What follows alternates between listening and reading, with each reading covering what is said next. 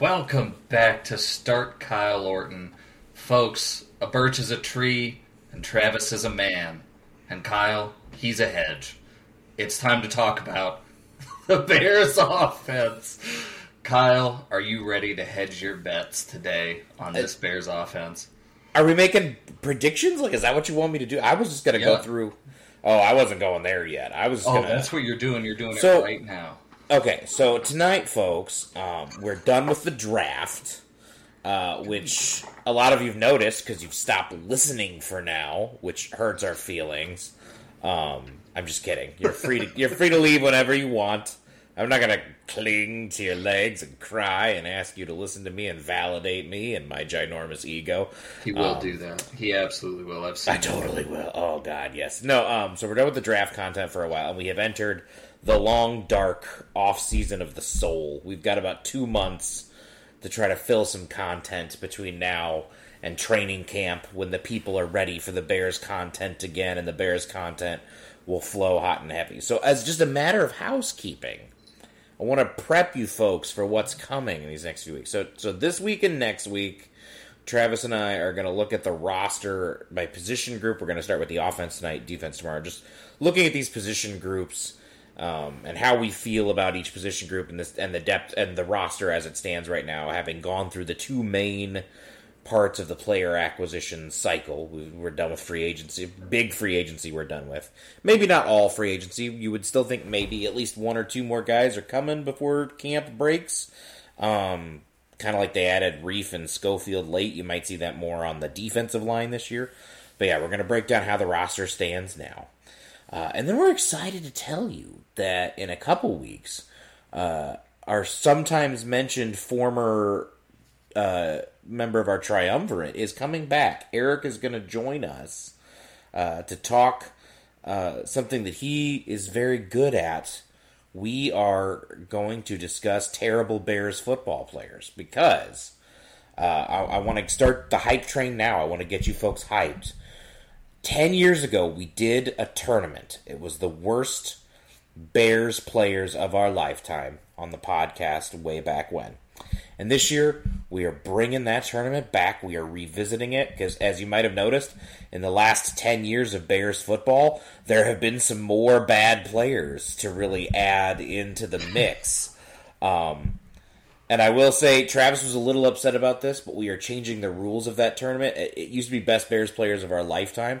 I think this new one, we're going to do the worst Bears players just of the last 20 years. Because the last time we did it, really, our lifespans had basically only been 20 years. So we're dealing with more or less the same time frame. But this also meant grandfathering the tournament's winner last time, who was former Bears quarterback Cade McNown, grandfathering him out of the tournament so as to prevent him from walking to another victory anyways. So we will be revisiting the Bad Bears tournament moving it from the last 20 years. Eric will be joining us for that. So in a couple weeks we will start by having an entire episode where we fight over who is actually going to get into the tournament, and then we will do the tournament itself. So we are excited about that. We know this is the time of year when folks really like to turn to remembering some guys, and we're very good at remembering some guys. So we'll get to that in a few weeks. So that's that. So we will find ways to fill the content void in your soul as the football season reaches the dead portion. But tonight, I think the idea is just stack some episodes that are not time dependent, things that you could listen to now, things that if you're coming back at the end of July, early August, when that football bug comes back and hits you again, and we get out of this horrible 2-month period we always get into at the NFL, you're going to have like 8 to 10 episodes. You can just fill your whole queue with Start Kyle Orton if you want, really. Yeah, absolutely. We will drown you in content. So yeah, but tonight we are going to look at where this roster is at the moment, and we're starting on offense. So we'll start with the most important position, and we are not going to spend, we should not spend, in my opinion, too much time on the number one gentleman at this position right now. Because, one, if you have listened to this podcast so far and you haven't picked up that we are generally pretty optimistic and positive about Justin Fields, you need to practice your active listening, guys. You need to work on your active listening skills. You might be hearing us, but you're not listening to us. Two, we're going to do one of the content episodes we intend to do here at some point is just the Justin Fields episode. We are going to lay it all on the table, the good, the bad, the ugly, our hopes, our dreams, our fears, the reasons why I suspect maybe my parents didn't love me enough. We're going to put all that out there in just one episode. So we're not going to spend a lot of time on Justin Fields tonight. But suffice it to say, if I had to describe in one word how we feel about him, it's good. Yeah. So yeah. How are we going to stretch that out into an hour? I mean, I've got stats. You know, I love stats. I've got them. I want to discuss them. It might just be a whole episode of me punching the invisible haters and the arguments that they have they have set forth, the heresies they have set forth against our boy, and I shall refute them, and I shall call them blasphemers. But yeah, no, the quarterback position right now on the roster, the Bears have Justin Fields and the presumptive backup, P.J. Walker. And for that quarterback 3 spot that usually ends up on the practice squad, it's been a long time, really, since carrying 3 quarterbacks was the norm. Ever since they got rid of the emergency quarterback rule.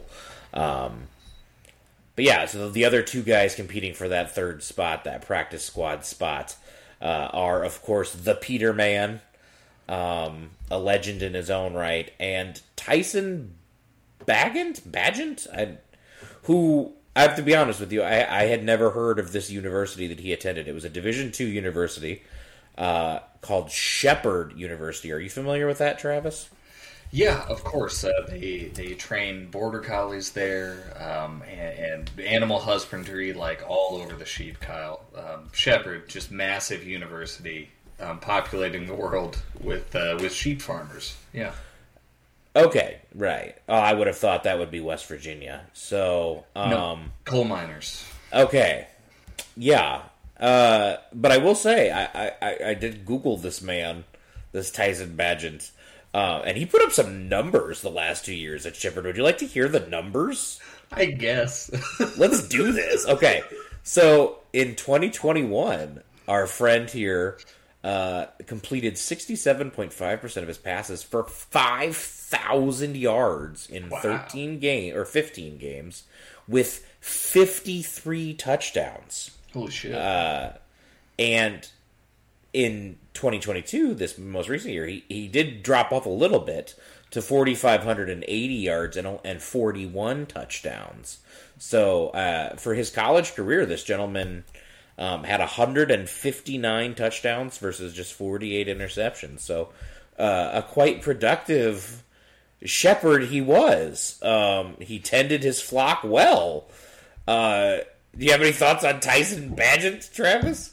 I have no thoughts. You have no thoughts? Tyson Bagent is not going to make this team. That's my thought. The only thought I had about Tyson Bagent was that I spent like 5 minutes trying to remember what was the name of the kid. Do you remember he was with the Bears, I think, a couple preseasons during the Tressman era. He went to like Platteville or something, and I remember he put up some preseason numbers, and Bears fans, of course, back in those days were just so desperate for anybody who wasn't Jay Cutler. I remember having at least one guy argue with me about this dude as like a real possibility. And so Tyson Bagent just made me think of that guy, and it took me a good 5 minutes to think of this person, and I believe his name, I think it was Matt Blanchard. Do you remember Matt Blanchard? Was it Bears preseason legend? Is he related to Tully? Is he Tully's son? I have no idea who that is. I love making references you don't understand. Is that a wrestling reference or like a? It is a wrestling reference. Okay. Good job. He played wasn't Platteville. It was Matt Blanchard played for Wisconsin Whitewater. Okay. And yeah, he was with the Bears for the 2012 and 2013 preseasons. So. Yeah. So I think it's safe to say quarterback in Rafters history. Yeah, so I think it's safe to say, obviously, Fields is going to be QB1, PJ Walker is going to be QB2, Nathan Peterman is here to take some preseason snaps and probably cash a check from the practice squad, assuming... I don't know what the practice squad eligibility requirements are anymore. It used to be that, like, if you appeared in, like, 4 real games, you could never be on a practice squad, and now the practice squad just seems to be, like, where the coach's favorite clipboard holder gets a lifetime pension. Yes. So yeah, Tyson Bagent might have his chance at being the practice squad guy. That's a riveting battle to watch this preseason versus the legend Nathan the Peterman. But no, let's talk about PJ Walker though for a second. Yeah. As a backup quarterback, so he falls into, in my opinion, there are like 4 types of backup quarterback. Ooh. There is the young guy itching for his chance. Okay. There is the quarterback competition backup, which usually means that your starter's not very good. So you've got like Dalton. You got your Dalton versus Foles or something like that, or you have your guy that you hope can win a game or 2 if he has to, like that you can keep running your offense with. And then you have the tank commander, which is what the Bears used, Peterman and Trevor Siemian and whatnot for last year, which is that, like, if you come in, you are not there to do anything other than help us secure the best possible draft pick. And so I do think P.J. Walker falls into that category and signals that the Bears are at least going to try to win some football games this year, because P.J. Walker, the hope is clearly there that if Fields has a season like he had last year where he plays most of it, but he's banged up in a couple games and he misses 1 or 2 games. Obviously, the hope is that P.J. Walker lets you keep that QB run game, keep some of those deep balls in there, doesn't force you to change your playbook, and the goal is to try to eke out a win or 2 in a Fields absence. So I think that's what you're looking for with a backup like P.J. And I think he was probably a smart option if that's what they're looking for. Is that how you feel about him? Yeah, a few months ago we had talked about potentially picking up as a late round pick Dorian Thompson-Robertson for the same reason. We thought, well, here's a guy you could just plant behind Justin, you could throw in for a couple games, and you don't change the offense, right? Instead, the Bears went out, they got P.J. Walker, who I just personally like. XXFL guy, just a wonderful man. And he's not Justin Fields, but you aren't going to change anything when he goes into the game, right? Yeah. Well, and he also, he has that pre-existing chemistry with DJ Moore too. He does. That should come. They had the longest pass play in the NFL together last year.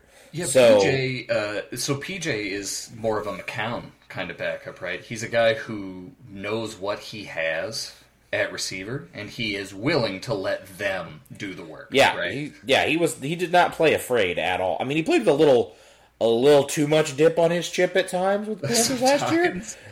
You definitely want, the confidence was admirable at times. Yeah. It really was. But I think you wanted us to make some predictions. I don't think I'm ready to do predictions tonight. I think I will wait. I think that could be our last thing before the regular season starts, is to actually make some concrete predictions. But I will. What I'm going to ask you as we go through these position groups this episode and next episode, do you feel better, worse, or about the same about this quarterback room than you did last year? Sure. Yeah, I'm not going to give number predictions, but I will kind of rank where I think these guys end up right now. Give you a little bit of that spice. I think, obviously, in this case, it's better. I think Siemian, in terms of quality at the quarterback position, you could argue one way or the other for Siemian or P.J. Walker, but as far as fit for this offense, for this team, just coming in for Justin Fields randomly in a game, it didn't really make any sense. You're just not going to run the same offense with Siemian as you are with Fields. So with Walker, it's just if he's the kind of guy who, if he comes in halfway through a game, the other team is going to be like, that's great. And then he's going to be like, fuck you, I'm going to throw it 40 yards downfield. They won't expect it, and we're going to get some points out of it because he's a wild man. So Siemian actually... definitely a shot to win. Siemian last year, I think, actually is backup quarterback category number 5 that I forgot to mention, which is the guy who's literally just there to help the starter learn the playbook. Yeah. Do you remember, I don't know if you remember, when Mark Sanchez was with the Jets, who his backup quarterback was the first couple years there? Mm-mm. It was like a 40-year-old Mark Brunell, who literally at one point admitted that he only took the job because he needed the money because he had gone bankrupt investing in Whataburger franchises. Oh, God. And, the thing is, the Jets knew that if Mark Sanchez got hurt and they had to actually play Mark Brunell, they were not going to win games with Mark Brunell at that point. It had been 10 years since he could throw a football at that juncture. They just wanted someone who wasn't going to make their starter feel threatened and was also going to help him, learn how to be an NFL quarterback. That was what was important to them.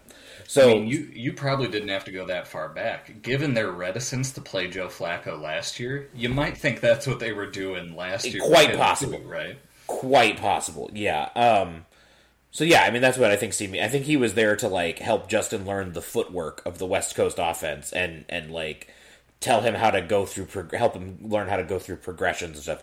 He was obviously never meant to, they weren't trying to win games with Justin Fields, so they definitely weren't trying to win them with Trevor Siemian, was the thing. This year, obviously, the hope is they're competitive, they're flirting with a wild card spot at least, and if Fields goes down, you want someone who can hopefully help you finish out a game with a win or win a game or two in a Fields' absence. Obviously, anything longer than that, you're not going to win a lot of games because, I mean, there just aren't that many quarterbacks who can win a lot of games in the NFL right now. So, but yeah, overall, I definitely feel better about the quarterback room than I did last year. Yeah, without a doubt. So, next, I think we transition into what maybe you'll disagree with me. If you had to ask me one position group on the entire Bears roster right now that I feel the best about in terms of top depth, etc., it is the running back room. I think that they have gone out and they have done a fantastic job assembling a 3 to 4 guys that I think all complement each other really well, that I think can make a great rotation, that I think will let them do more things than they were able to do last year with their running backs. So right now they've got Khalil Herbert, who is your presumptive starter. I think if you had to ask, even with the addition of some of the you're gonna go all about Donta, aren't you? I think it's a pure toss-up. You think it's a complete toss-up? Okay. Yeah. I think incumbency is what Khalil Herbert's got going for him right now, plus explosiveness. Sure. I do think he is still the most explosive back on the roster. Yep. And I do think that's important, especially because, I mean, this is something that drove me nuts about David Montgomery. The mere presence of Justin Fields and the attention he demands from defenses opens up those wide-ass cutback lanes. And Herbert is so good at taking that one cut and going whoop and taking 20 freaking yards like that. And David Montgomery was so bad at it. He just left so many yards of the field. There was actually a chart going around today about running backs and rushing yards over expected, and how Herbert was second highest in the NFL in that category. He got way more yards than you would expect an average running back to get in his same situation, because he had really good vision for those cutback lanes, and he was explosive. And David Montgomery was one of the worst, because he's just not explosive at all. But yeah, they've got Khalil Herbert, they've got Donta Foreman, they've got Travis Homer, they've got Rashawn Johnson, and they've got Treston Ebner, which I think, we can agree he's fucked, right? Treston Ebner's not making this roster. Yes. Not happening. He got 1 year. He got one chance. And now he's gone. I'm sorry. I mean, I will say this. You know how... So you talked about this with Anthony Richardson, about how you learned that... watching a quarterback throw the ball away could be exciting. Or when Javier Baez, you would realize that watching a guy make a tag could be exciting. Mm-hmm.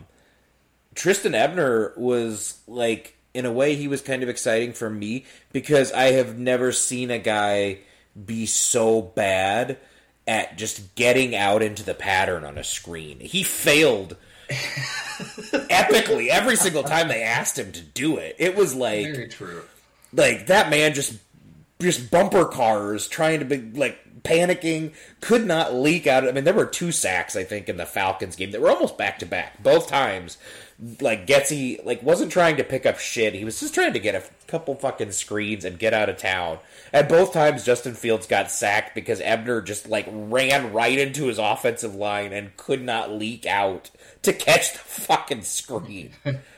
So, and he was drafted to be, maybe the change of pace, receiver running back, your Tariq Cohen light kind of guy. And so if you're that bad at that part of the job, goodbye. You're not bringing anything to the table. So, I feel very good otherwise. So Ebner's gone, but I think of the 4 guys who remain, I do think they all add.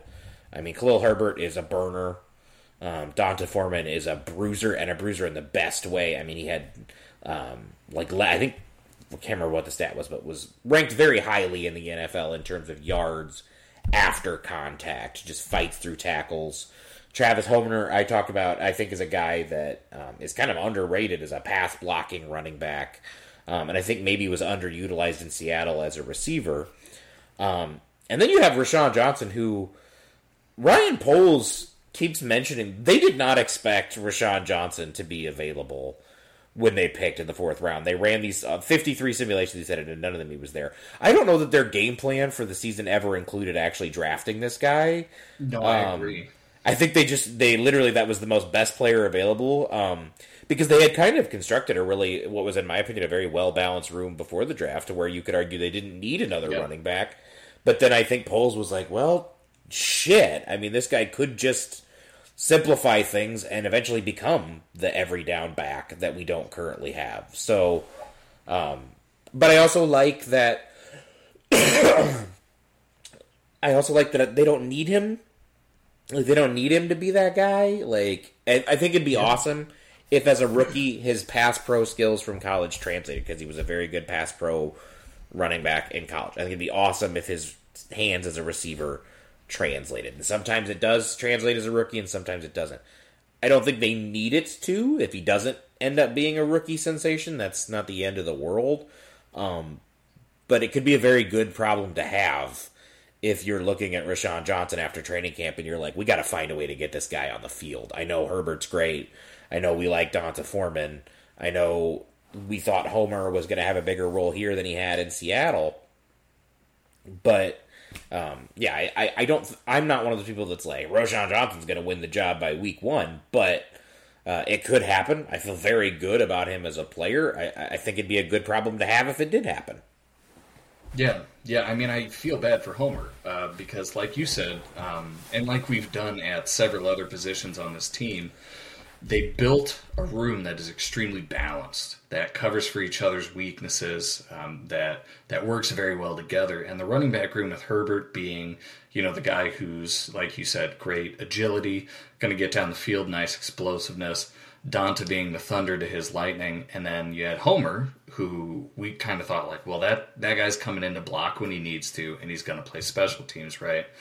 And I absolutely agree. I just don't think they ever thought they would get Rashawn Johnson in the 4th round. They seem to think he had a late 2nd round grade, something like that, and he made it all the way to them, and they had to pull the trigger, and I think Homer's getting pushed out almost completely to special teams. Yeah, I mean, there's going to be a point in the season, you'd think, where if Roshan's skills, like you said, translate, if he could block as well as he did in college, if he's as good catching the ball as he was in college, they're going to be like, why don't we just have this guy in every down? What's the point of keeping Khalil in, who can't block? So people know that he's a non-threat there on those plays.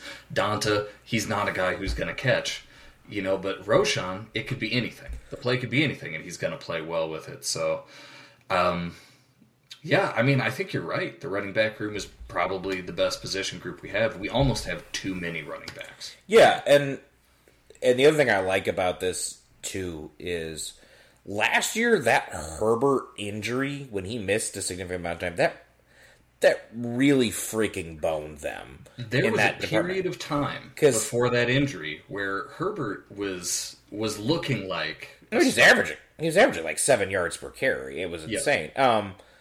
So when Herbert went down, it's not just that they lost their home run threat. It was that the other running backs they had on the roster, they weren't really running backs. Like, Darrington Evans is a special teams guy. Yep. Tristan Ebner was brought in to be, like, a receiving-only running back, and he wasn't even good at that. Like, they literally didn't have anyone other than Monty that they could give real carries to. And as we've discussed, Monty, good guy, hardworking dude, tough dude, just not explosive, slow, plodding. It really... And what you saw the QB run game really take a hit after that, too, because every time they tried to run some of that option stuff that they were doing, you just saw 2 guys go after Fields on every option pitch because they're like, what are you going to do? Pitch it to Montgomery for 3 yards? Fine. Make our day, go ahead. And I feel like this year's room is way more insulated against injury because, you're not screwed if Donta Foreman has to get 20 carries in a game, and I don't think you're going to be screwed if Khalil Herbert's getting 20 carries in a game, and I don't think you're going to be screwed if Rashawn Johnson's getting 20 carries in a game. You might be a little screwed if Travis Homer is getting 20 carries in a game. That's probably not the scenario we want to end up with. Only way that happens is if angry Iowa running back hating God finally migrates to the Chicago Bears. So I think this is the one position group on the entire team where I am like, they could survive 2 injuries and still, I think, be good. So, I would have to say, if you're asking me, better or worse than last year, 100% feeling better about the running back room. In terms of ceiling, in terms of floor, in terms of depth, absolutely. Feel much better about this room.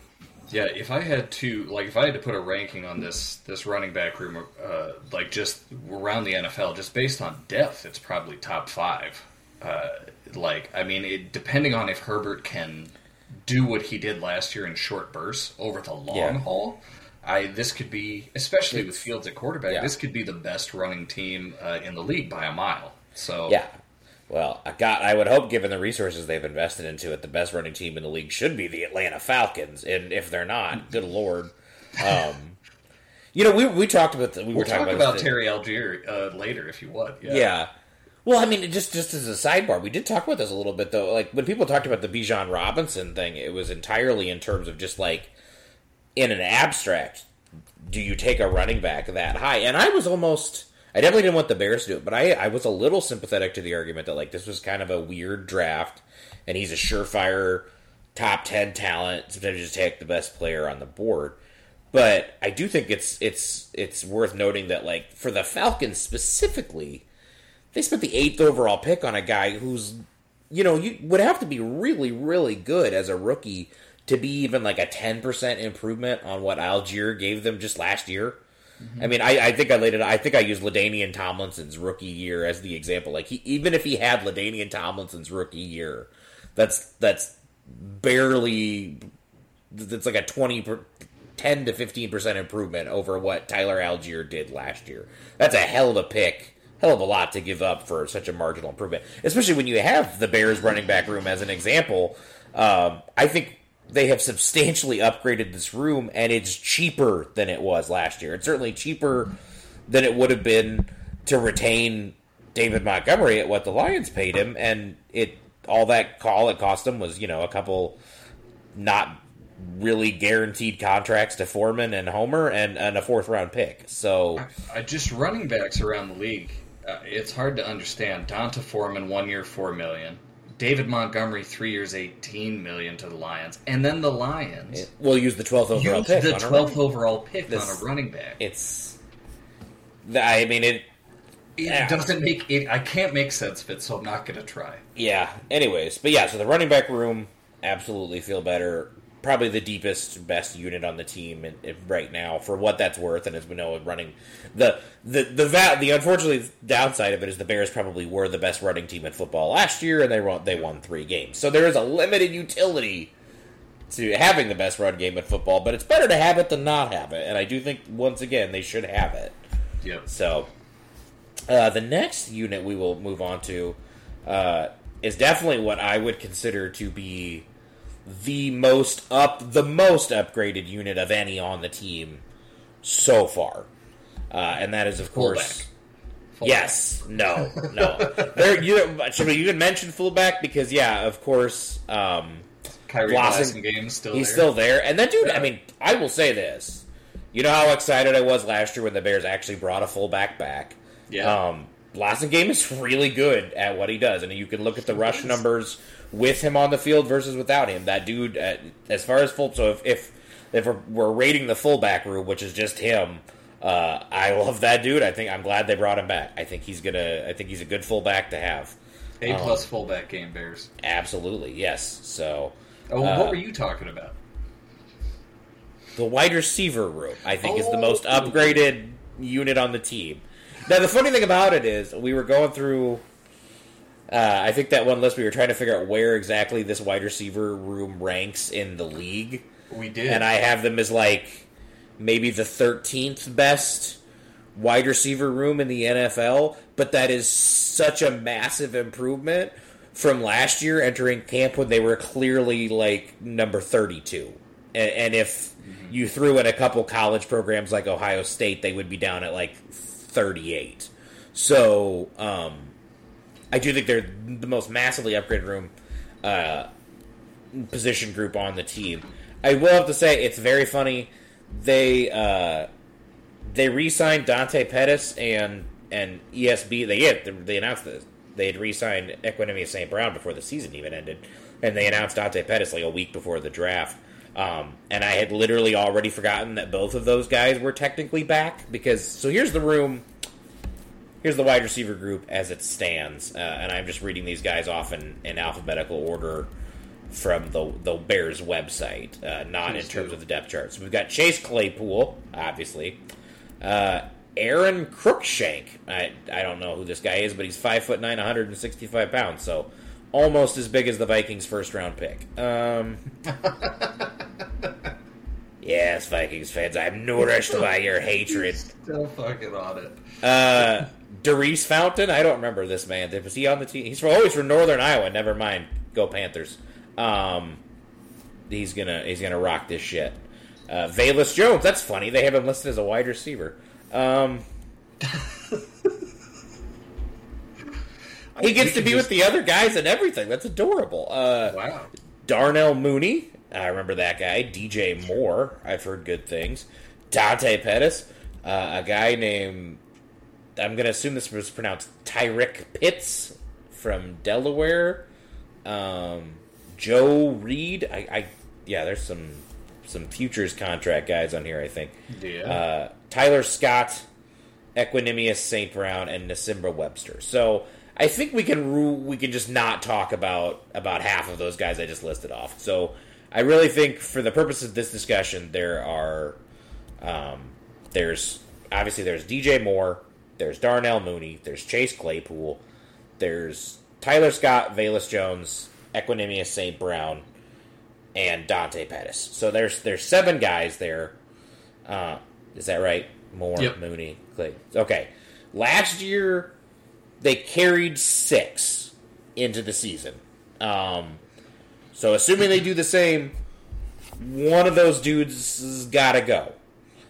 And I think the easy answer, right now, is just assume it's one of St. Brown or Pettis. But I think the fact that they even bothered to re-sign those guys at all really says that if I were Velus Jones, I would be doing everything I can to have a robot shoot punts at me just all off season long, because, bro, I think your best chance of making the roster is to figure out how to not muff every punt that comes your way.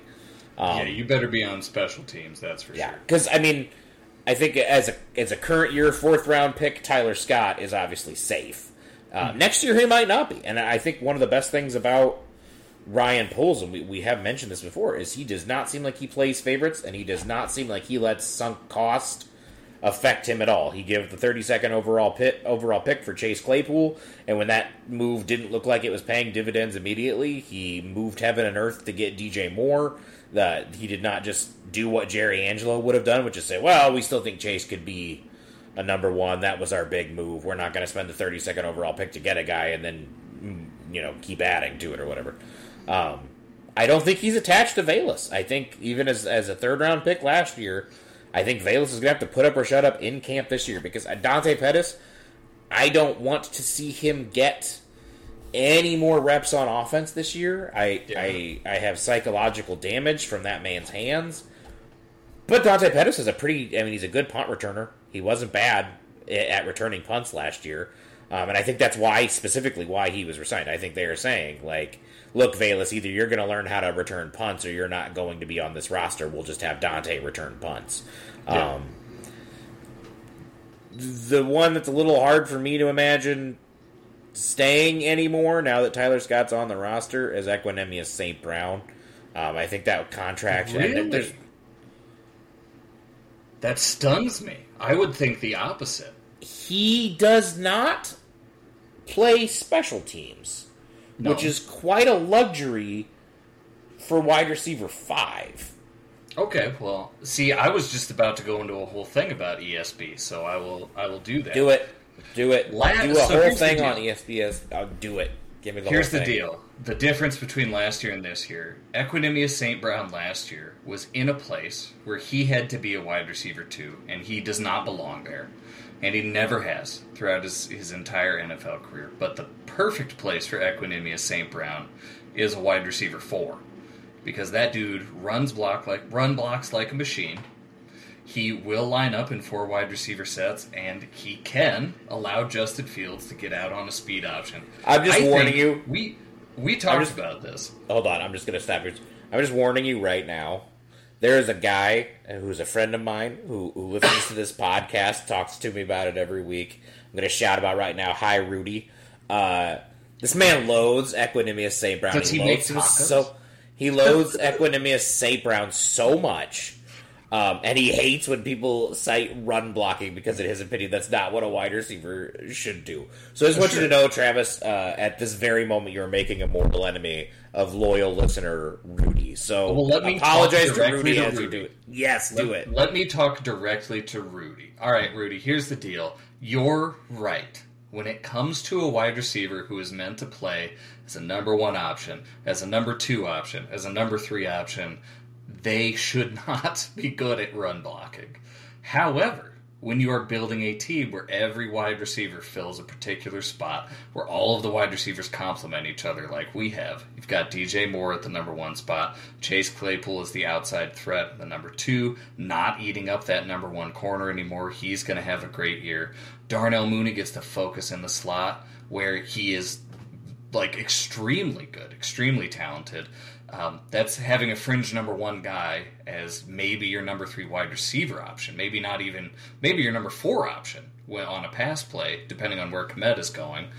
And so with all of those guys on the field, what's left is, if you want to run a spread concept, maybe you want a guy out there who can run block. You spread the field, you run Justin at a guy, and yeah, it's a wide receiver, but it's a dude who can block. Now, here's the deal. Do I want to watch Equinemius St. Brown come slow out of a break again and cause an interception? No, I would rather die than watch that again.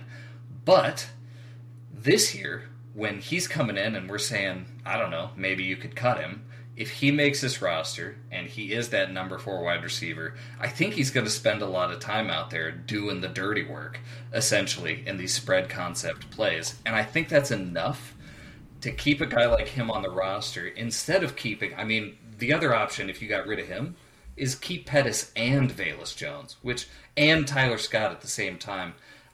I don't see that. I don't see keeping all 3 of those guys, and Scott is definitely staying. I think, like you said, this is basically a special teams competition. It's who's better at special teams, Velus Jones or Dante Pettis. That's the one we're keeping. Interesting. And I will say, ESB knows the playbook, knows this offense in and out. That's what they always say. He's obviously been with it going back to his Green Bay days with Getsy. Getsy was started as the wide receivers coach in Green Bay. So, like it or not, that is obviously something that the coaching staff values, is having that one guy that, if injuries do occur, you at least know he's theoretically going to be in the right place, although, as we saw in that Green Bay game, he might get there a tick too slow. Yeah. But yeah, I personally also don't really think it's the end of the world if ESB makes it as wide receiver 5. I'm very glad that they got Tyler Scott, because going into the draft, I didn't particularly feel very good about basically needing just one injury to mean that Equanimeous St. Brown's getting serious reps at wide receiver. But yes, now that's important to note, because I don't think there's a situation where, with Scott on the team, we have DJ Morgan injured, suddenly Equanimeous St. Brown's on the outside. I think Tyler Scott moves into the outside at that point. Right, yeah. I would think it. If DJ Moore gets injured, then you have Mooney kind of go into the DJ Moore role, and you have Tyler Scott slot into the Darnell Mooney role, and you leave Chase Claypool where he is. And Equanimeous St. Brown also should not be a thing. So, yeah. But, yeah, just in general, I mean, I think a depth chart where you entered camp last year with Equanimeous St. Brown as wide receiver 2, and this year you enter with him as arguably not even wide receiver 5. Like, that is a massive improvement. I'm going to borrow from Nate Tice over at The Athletic, who keeps talking about, like, the main goal with this wide receiver room should have been to go from shit to not shit. And I think very firmly they are not shit. And one of the things we talked about, too, is this offensive, or this wide receiver room, it really does complement each other well. Those top 3 guys especially all do different things and all bring different things to the table. Moore is a vertical X. He is a downfield menace. He has managed to get open and make big plays with just atrocious quarterback play in Carolina. And he pairs so well with what Fields wants to do. I don't know that DJ Moore is going to be better necessarily with Justin than he was with the Panthers, just because I still am not sure how often the Bears are going to throw the football. But I definitely think it is possible, just based on what he does best, what Fields does best, and how I think those two styles will mesh. I do think DJ Moore very likely could have the best year of his career this season. I think we could see a level to him that we have not yet seen before, just because of how well he fits what Fields likes to do with the deep ball and things like that. And yeah, Mooney, when you put him inside where he can play off the line, avoid the press, where he can just use his speed. There's just so many things there. Claypool, a little bit like Quentin Johnson, where we said a big man who doesn't really play like a big man. I think you, instead of really, kind of giving him the go up and get at balls and stuff quite as often as you would like with like a big X like that, he might be more of like your yak guy, your manufactured, you kind of just throw that guy something quick and let him run after the catch. That's what he tends to do well. But I also think he's a very big, very good red zone threat, too. So there's all kinds of things like there. And then Tyler Scott, like I said, another guy who complements Fields so well, because what he does best is definitely work and win downfield too. So yeah, there's all that. And then Velus, he's probably just going to be the gadget guy if he makes the roster, but I do think he showed in limited opportunities last year he can be really good as that gadget guy, as we talked about. He averaged like 15 yards per touch. Some of those he had that 49-yard reverse against the Vikings. Some of those manufactured touches, like, he did a good job on them. And he even had a couple deep balls late in the season where he fought and went and got up and got a good deep ball. So if he can just, be a reliable decoy deep sometimes, if he can take those screens, if he can take those handoffs and turn it into something, that's not a bad wide receiver 6 option to have, gadget guy to have either. So if you had to ask me, like, if you told me to put a letter grade on this wide receiver room, I still think it's more like a very good B+ unit, but I think it's a B+ unit made up of multiple Bs. I think Darnell Mooney, or not, I think DJ Moore is like an A. He's not like an A+ guy. I do think he's a true wide receiver 1. I don't think he's in that absolute top tier of guys that's like Justin Jefferson, Tyreek Hill, Stephon Diggs, a couple other guys that I think are just like true game breaking, have to work your entire game plan around stopping them dudes. But I think he's a true number one and that he creates for himself. He's going to command double teams. He can beat double teams. And then I think you have, in Claypool and Mooney, they might be more B minus wide receivers, but I think they both are Bs. So yeah, I think as a room, it's a deep room. There are now 3 to 4 guys you feel good about, and you feel good about them in the role that they're going to be asked to play. Mooney is miscast as the best wide receiver on your team, but we have seen him be extremely productive before as the number 2 option. He had 1,000 yards the last time he had a guy in Allen Robinson, and it wasn't even the best version of Allen Robinson, but he still drew Allen Robinson attention. We've seen Mooney be 1,000-yard receiver there, so I feel really good about the wide receiver room. I do think it's the most improved unit on the team so far. Yeah, I mean, a couple of things. What you said about Mooney there, I think you're right. I think this is a B-plus wide receiver room, but I think with the way that they work together, not just with the averaging out of all of their grades, with the way that they are going to work as a unit, I think they could play like an A-plus wide receiver unit because they are all exactly where they need to be. You're right, Mooney in that number 1 spot, he is completely miscast, but you put him in the slot, and suddenly the other guy is overmatched for Darnell Mooney, and it just unlocks everybody else on the team. But also, something we're going to talk about a lot more next week on the defense episode, but we're going to talk about here a bit too, like you mentioned. There's this concept that we talk a lot about.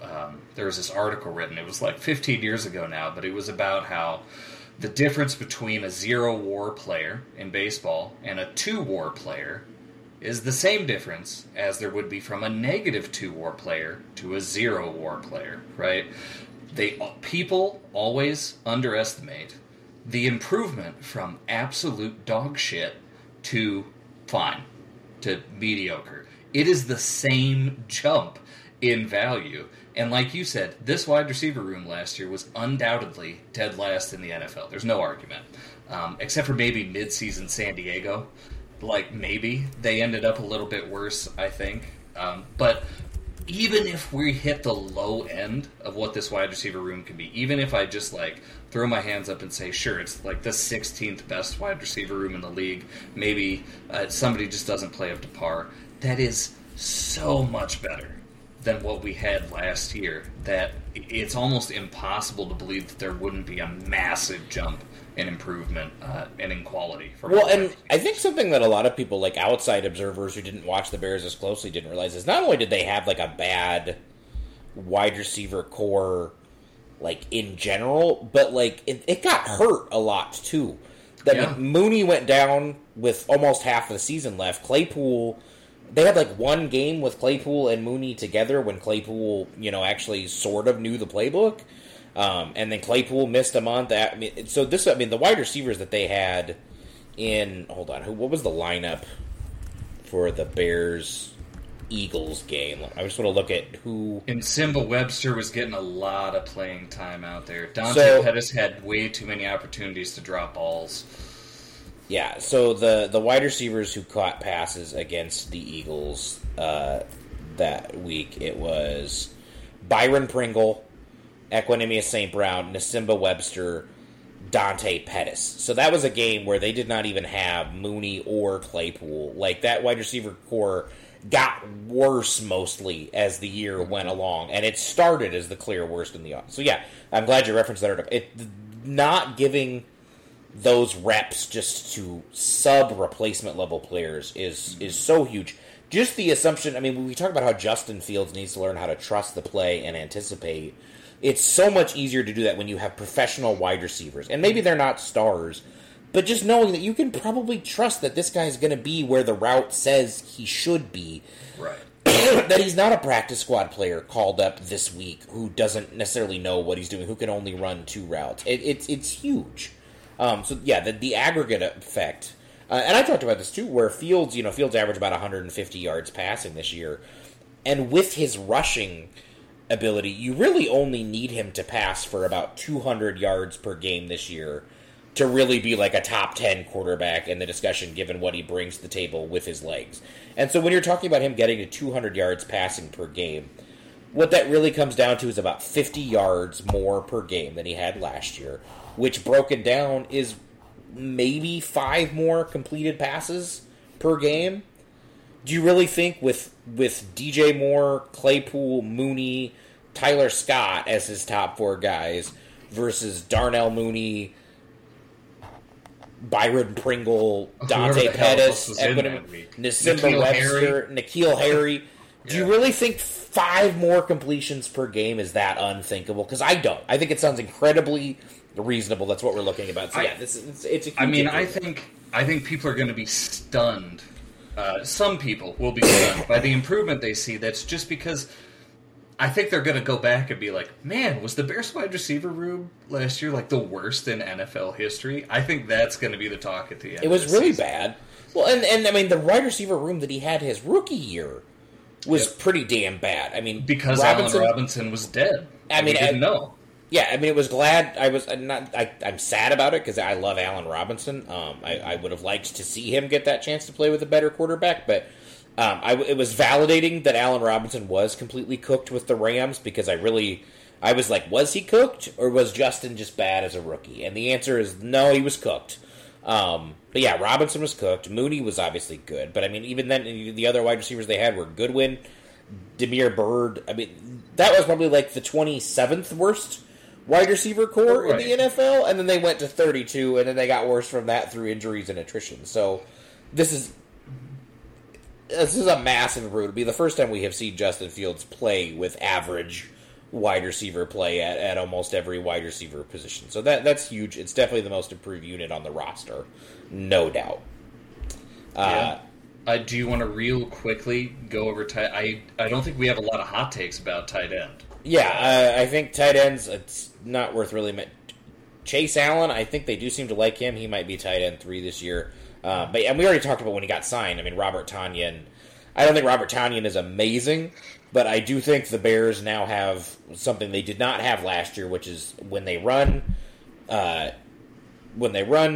12 personnel, and they run those 2 tight end sets, they have 2 tight ends who are legitimate threats to run routes and catch the ball and be a target. And I think 12 personnel with a running quarterback especially really gives you a lot of options, a lot of ways to put opposing linebackers in a blender. They should get some good play-action looks with Robert Tonyan and Cole Kmet, no doubt. There should be some good stuff they could do there. You feel better about tight end as a group, too. And then, obviously, last but not least, we talk about what was definitely... sometimes it's hard to argue which was the worst unit on the 22-22 Bears. Was it their defensive line? Was it their offensive line? Was it their wide receivers? But yeah, the offensive line, if the wide receiver group is the most improved, this is maybe the second most improved unit on the team. Linebacker exists. Linebacker did happen. Yes, you got me there. But yeah, on the offensive line, they have added Nate Davis, who they have confirmed is going to play right guard. Tevin is going to move to left guard, which I do think is the right move because, I mean, great decision. I mean, Tevin learned right guard in like a week, so I think he can probably handle left guard with a whole offseason of reps. And he has always said, I think, that the left side is his natural side anyways. He played right tackle at Oklahoma State, but he personally preferred left tackle. I assume the left guard should be the same. And I think his style of play, I don't think the footwork is really the main thing for him. The way he likes to play it, I don't think changing to left guard will be the same. So, either way, with Nate Davis there, solidifying the other guard spot, they should have improved guard play. With Darnell Wright, I think we have said enough on here about how we feel about Darnell Wright. Yeah. We definitely think they should have a much stronger... Darnell Wright should be better at right tackle than what they got last year out of Borum and the corpse of Reef. Braxton Jones, you would hope, gets better in year 2. Did get better as a rookie as the year went along. And then you would also hope, and I'm guessing this is the theory they are going with, if they feel that they have solidified the guard spots and simply getting rid of Sam Mustipher, whoever wins out of Patrick and Whitehair in the center competition should have a lot of help with those 2 guards next to him. He should not have to bear the weight of the world by himself. And what I have heard is center for them is one position, and the reason they seem content to go with a veteran over drafting a guy. I have heard they tend to think of center more as a mental position than a physical one. They really think with Fields, especially, what they really want is a guy who knows the protections, can call out the protections, knows the scheme, can kind of make up for some of Fields' deficiencies in terms of identifying those things. And it was something that Mustipher was extremely bad at. The guy was not very good at the mental part of the game, but he made up for that by being even worse at the physical part of the game. But yeah, I did say this too about Lucas Patrick, because once it was clear the Bears were not going to do anything about center, I entered rationalization mode, where I'm very good. We're Bears fans. We're elite level. So fucking good at rationalization.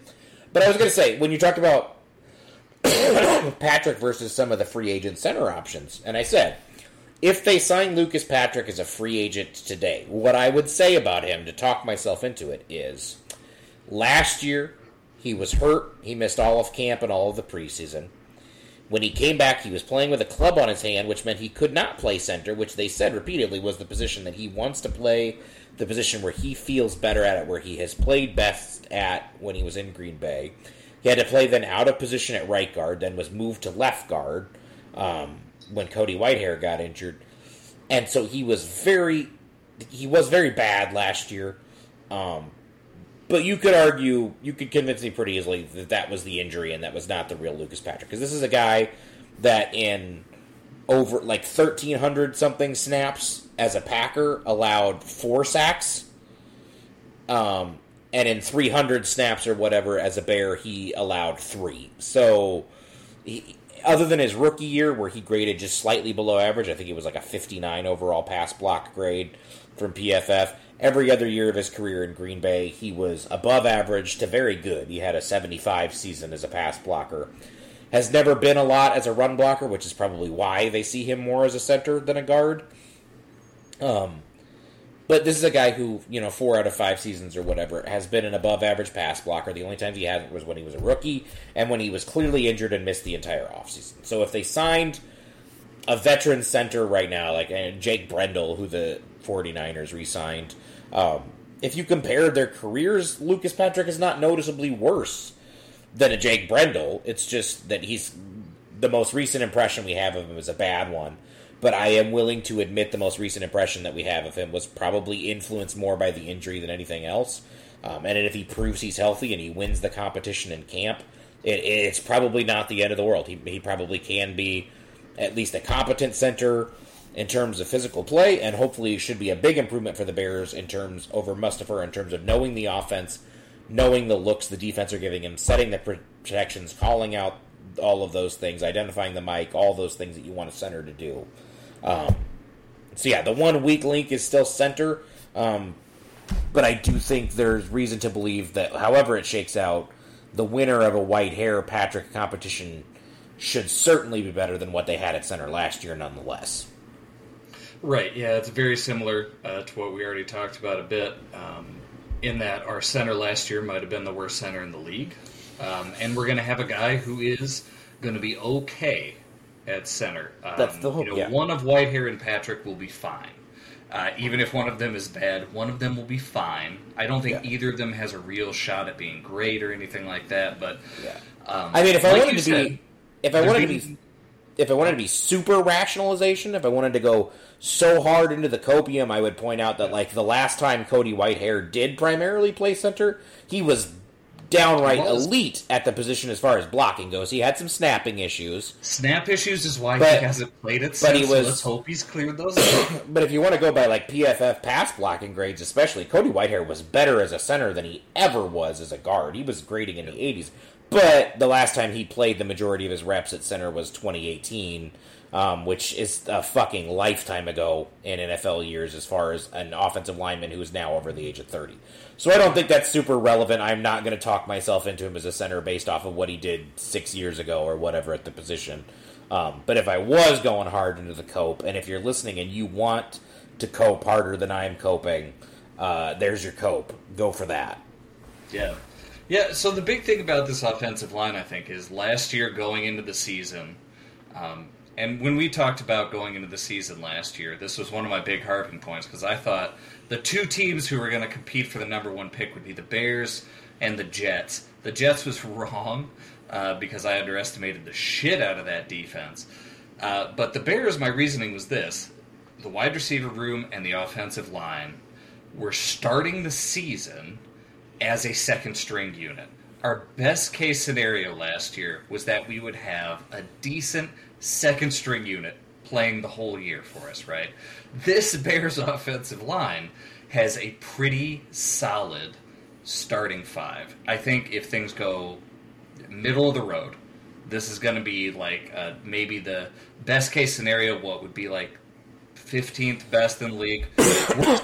If they all play throughout the year, maybe like 20th, right? They're okay. It's a decent unit with some good stars. Now, here's the problem. Part of the reason I think that Whitehair and Patrick could be good is because they're flanked by two very good guards, I think. Both guards, I don't like to talk about injuries. Questionable injury history. They sure get hurt a lot. And Tev, specifically, I am very concerned about his back. I'm going to go out on a limb here. I'll give you one quote for this one. If Tevin Jenkins plays all 17 games, if he starts all 17 games, I think the Bears win the North. I think they win it by a full game at least. Wow, you think it hinges that much on Big Tev? Okay. I think if Tev sticks in there and doesn't get hurt, I think that's where we're at. I think as soon as Tev goes down, there is a domino effect. We really don't have a backup guard specifically, and that is fucking dangerous with these two guards. So, yes, I will say I am interested to see how camp shakes out this year as far as the depth at guard goes, because one guy we have not mentioned tonight, but who is still around, is Alex Leatherwood. Yep. And I think we saw enough of him at tackle, and they saw enough of him at right tackle last year to abandon that. I mean, obviously they went out and got Darnell Wright. So which again, very anti-Jerry Angelo move, because you can bet your ass. I know in my bones, yes. Jerry Angelo would have said, Alex Leatherwood was the 17th overall pick 2 years ago. We still think there's untapped potential there. And by the way, spoiler, when we talk about the worst Bears tournament here in a couple weeks, I'm going to have 3 different guys I'm bringing up as Jerry Angelo's special bargain bin finds on the offensive line, because he... but I know in my soul that if Jerry Angelo was still the general manager of the Bears, Alex Leatherwood would be getting too much of a chance at right tackle this year. But, and this is damning with faint praise, his best position when he did play with the Raiders was left guard. He was still a bad left guard. But I need to stress that, he was such a bad right tackle. The Raiders at one point removed him from a preseason game because they did not feel that they felt he was a danger to the health of their backup and starting quarterbacks at right tackle in the preseason. So, that's the guy, to be clear, you're trying to sell me on as depth at guard? No, I'm not trying to sell you. I'm saying he's a guy that I'm interested in hearing. I think their plan now, though, with Darnell Wright on board, since they have that, I think they intend to leave that guy. I think they intend to leave Leatherwood at guard, let him rep solely at guard, and hopefully prove that he can at least be a backup there. Because, I mean, the physical tools there are still ridiculous. There is a reason that guy was drafted number 17 overall. I am very glad they're not in any situation where that guy's even in a competition to start. Yep. Because, again, previous Bears administrations would absolutely have just left that guy in a competition to start and said, well, it was a first rounder. What do you want from me? But I do think there's enough talent there that you could talk yourself into, well, maybe he'll show enough in camp, maybe with a whole offseason to learn the playbook, maybe with a whole offseason of coaching from the Bears. Maybe he will show enough that they do feel good about him as a backup guard. Ja'Tyre Carter or maybe Jatyree Carter, guy that they drafted in the flurry of offensive linemen they took last year, guy they kept on the roster all year. They didn't even put him on the practice squad. They wouldn't risk him on the practice squad, even though he didn't play. They basically redshirted him. I have heard that they like him, that they are high on his potential as a future guard. So I do think part of the reason we have not seen them sign a veteran depth guy on the interior like we thought is I think they do at least want to give those guys camp reps, preseason reps, to see if there is something there. And again, great that they're not. I think these guys are going to be in a competition for backup guard, not starting guard. I do think those are the two guys that are worth watching, as maybe they think they have something there, not to start, but as depth, and a guy that maybe does step in if Tevin gets hurt, and a guy that if he performs well in Tevin's absence, maybe that is the guy who gets a chance to compete to start next year. But then I do think if camp comes and goes, and the preseason comes and goes, and they are not impressed with either of those two guys, like they're hoping to be, Carter and Leatherwood, that's when I think you might see like a cut down signing of like a surefire veteran depth guard to come in, and because I don't think they will go into the season trusting that Tevin Jenkins and Nate Davis are both going to play the whole season if they don't feel good about at least one of the guys behind them. And I do think, like I said, I think with both Jatire Carter, who's gotten a redshirt year, and I think with Leatherwood, there are reasons to just let them have that battle in camp and see what you have. But I don't think they'll be complacent and just roll with those guys no matter what. I think if those guys don't impress in camp, don't show progress, they will go out and get another guy on the interior as insurance for a Tev injury or a Nate Davis injury. That's the one. I think we feel very good about those two guys as starting guards. I will agree. The guard depth kind of concerns me a little bit.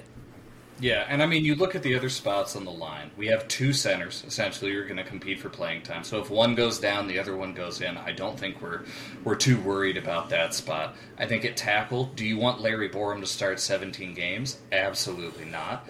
Do you want Larry Borum to come in for a couple of games? I don't think that's going to kill you. If Darnell Wright or if Brax go down for a long period of time, yeah, that's going to be a big issue. But if Larry has to go in because somebody, broke their toe and they're out for 2 weeks, I'm comfortable with Larry Borum being in that position. I think that's a good spot for him.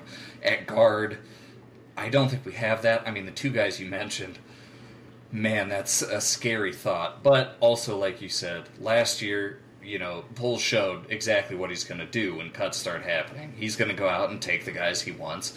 And I think if last year the guys he got, Schofield and Reef, were backups, just solid backups all year, and we didn't have to be like, guys, you need to play and play well, I think those would have been pretty good pickups. And I do also expect, somebody's going to cut a couple guards.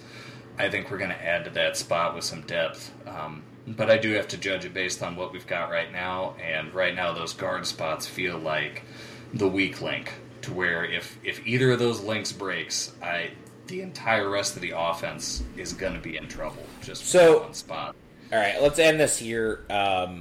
What would you, if you had to put a letter grade? So I put a letter grade on the wide receiver room. If you were to put a letter grade on the offensive line as it's currently constituted, what's your letter grade there? Right now, I'm going to say B-, because there are too many questions. I don't have a question about Darnell Wright, personally. I think that dude is going to be great from day one. Braxton Jones, he was very good, but we've also been in this position a lot as Bears fans, right? Where a guy improves, and then we just say, that's our guy, and then he never improves again, and the Bears keep saying, that's our guy, but he just kind of mid.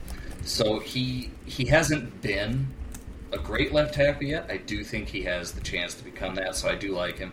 Tevin Jenkins, as long as he's playing, could possibly be a top 10 and that's why I asked, because I think you have to factor in the depth heavily on the offensive line, and you have to factor in the injury risk. Nate Davis is the same way. Great guard, fantastic right guard. The dude isn't going to play 17 games. He hasn't shown the ability. And that's why I think right now I'm a little bit slightly more negative than you. I'm going to give the unit as a whole a C+. I think see that. I think right now I'm at like a solid B for the starting 5, but I would give like yes. I think that the current backup situation, until I hear some things in camp, until I see some things in preseason, those guys are like a D for me. And offensive line injuries are baked in. It does not take a lot of injuries on this offensive line to get me pretty nervous again. But yeah, I do. But I also, like I said, I understand the logic, and I definitely think, like I said, I think you use camp to find out if you have something in a guy like Leatherwood, if you have something in a guy like Carter, and if they're not looking good, then that's when you go out and you add another veteran into the mix. I mean, one thing I'll mention is Michael Schofield's still out there as a free agent. Yeah. I almost think, like, worst case scenario, if you're not liking, you have mini camps coming up and early camp, if you're not liking what you're seeing at that point, maybe you give Schofield a call and you say, because I feel about Schofield a bit like I feel about Larry Borum as a tackle. For one, I don't think either of them is as good as PFF said they were. I don't think they're good. Either one of them is a good run blocker, but both of them, at least in pass protection, generally tend to get in the way. They are not good pass protectors, but they're also not awful ones. They're competent backups, is what they are. Yeah, so I do think that's always a possibility, too, that could be in the back pocket. Maybe they're just like, well, we're not signing Schofield right now because he's a veteran and we know what he is, but we also know that he's still out there. And right now we want to give these reps to some younger guys. We would like to try to find some guys. I think Ian Cunningham and Poles both would desperately love to become the Eagles, where there is a guy behind every guy. And so I think that's why, Carter, Poles guy, high RAS, a lot of athleticism, but came from a small school, obviously needed the redshirt year. If they think there's something there and they want to give him the reps in camp to find that out, I'm okay with that. But I don't think if that guy is not performing in camp, if Leatherwood's not performing in camp, I don't think they will just let this room sit the way that it is. But as it is right now, because of how it's constituted, and because I don't feel good about the backups yet, it's still a C+ unit for me. Which is, I mean, again, this was an F- unit last year. Yes, that's very It was an F- unit last year. And I think even in the best case scenario, last year's line, if everybody had stayed healthy and they'd had the starting 5 that they wanted all year, that's still that is like a D+ unit at best. Yep. With F- depth.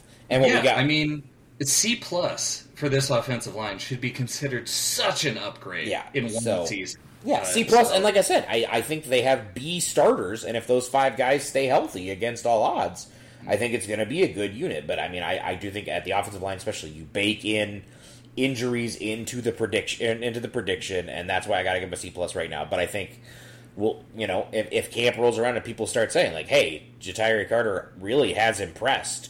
He has shown huge improvement from year 1 to year 2, and I have heard they like him a lot," then that makes me feel a little better. If Alex Leatherwood is just left at guard, left to his own devices at guard, they're not messing with him at tackle anymore, and he starts to solidify and he starts to fix some of the footwork and hand issues, that's a guy that could still be. I mean, he is still a high upside dude. And I feel a lot better, like I said, about that guy competing for a backup job than competing for a starting job. But as it stands right now, with the information we have at hand, it's a C+ for me. So, yeah, I mean, I think we saw what Poles liked to do last season, picking up guys right there at camp, guys who had either been cut or guys who had been available that whole time, and he just waited them out. If he does the same thing now, and those guys are slotted into backup roles, and we've still got these high upside guys, I think this could be a really strong, offensive line room with a decent bit of depth.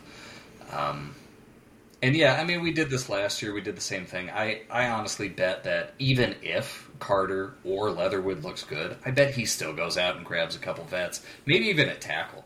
Maybe even you're looking at a guy who got cut and he's like, I'm just going to put a backup at tackle or something. I still do think, I'm still a little surprised that they did not find a replacement for Borum. Not that I don't think... They like Larry. I mean, they benched him. They benched him for Riley Reef. But no, Not that I think he's a bad swing tackle. I think he's a pretty competent This is a dude who's going to be around for like fucking 7 years for no reason. He's not a great athlete, and he's not the body type and the scheme fit they look for. So I thought they might swap Borum for a guy who isn't really better than Borum, but fits their scheme better than Borum. But so far, they're still rolling with Larry.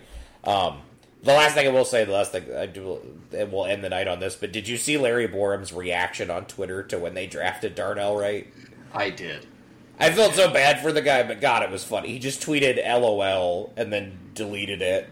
And I kind of wanted to be like, son, you got benched on the league's worst offensive line last year for Riley Reif. Did you really, up until this moment, think that you were still their guy? Like, were you not prepared for this possibility? Because you really should have been. Such nice things to me. And the exit interview went well, I guess. Yeah, I don't know. Yeah. So, anyway, that's where we're at on the offense. I think as a whole, we expect this to be this half of the ball to be more improved than the other half of the ball, probably, which we'll talk about next week. I think because we have more position groups that are question marks, I think, on that side of the ball than we do on this side of the ball, which is rare for the Bears and feels kind of nice. So, yeah. All right, well, we'll see you folks next week. Go Bears. All right, good night.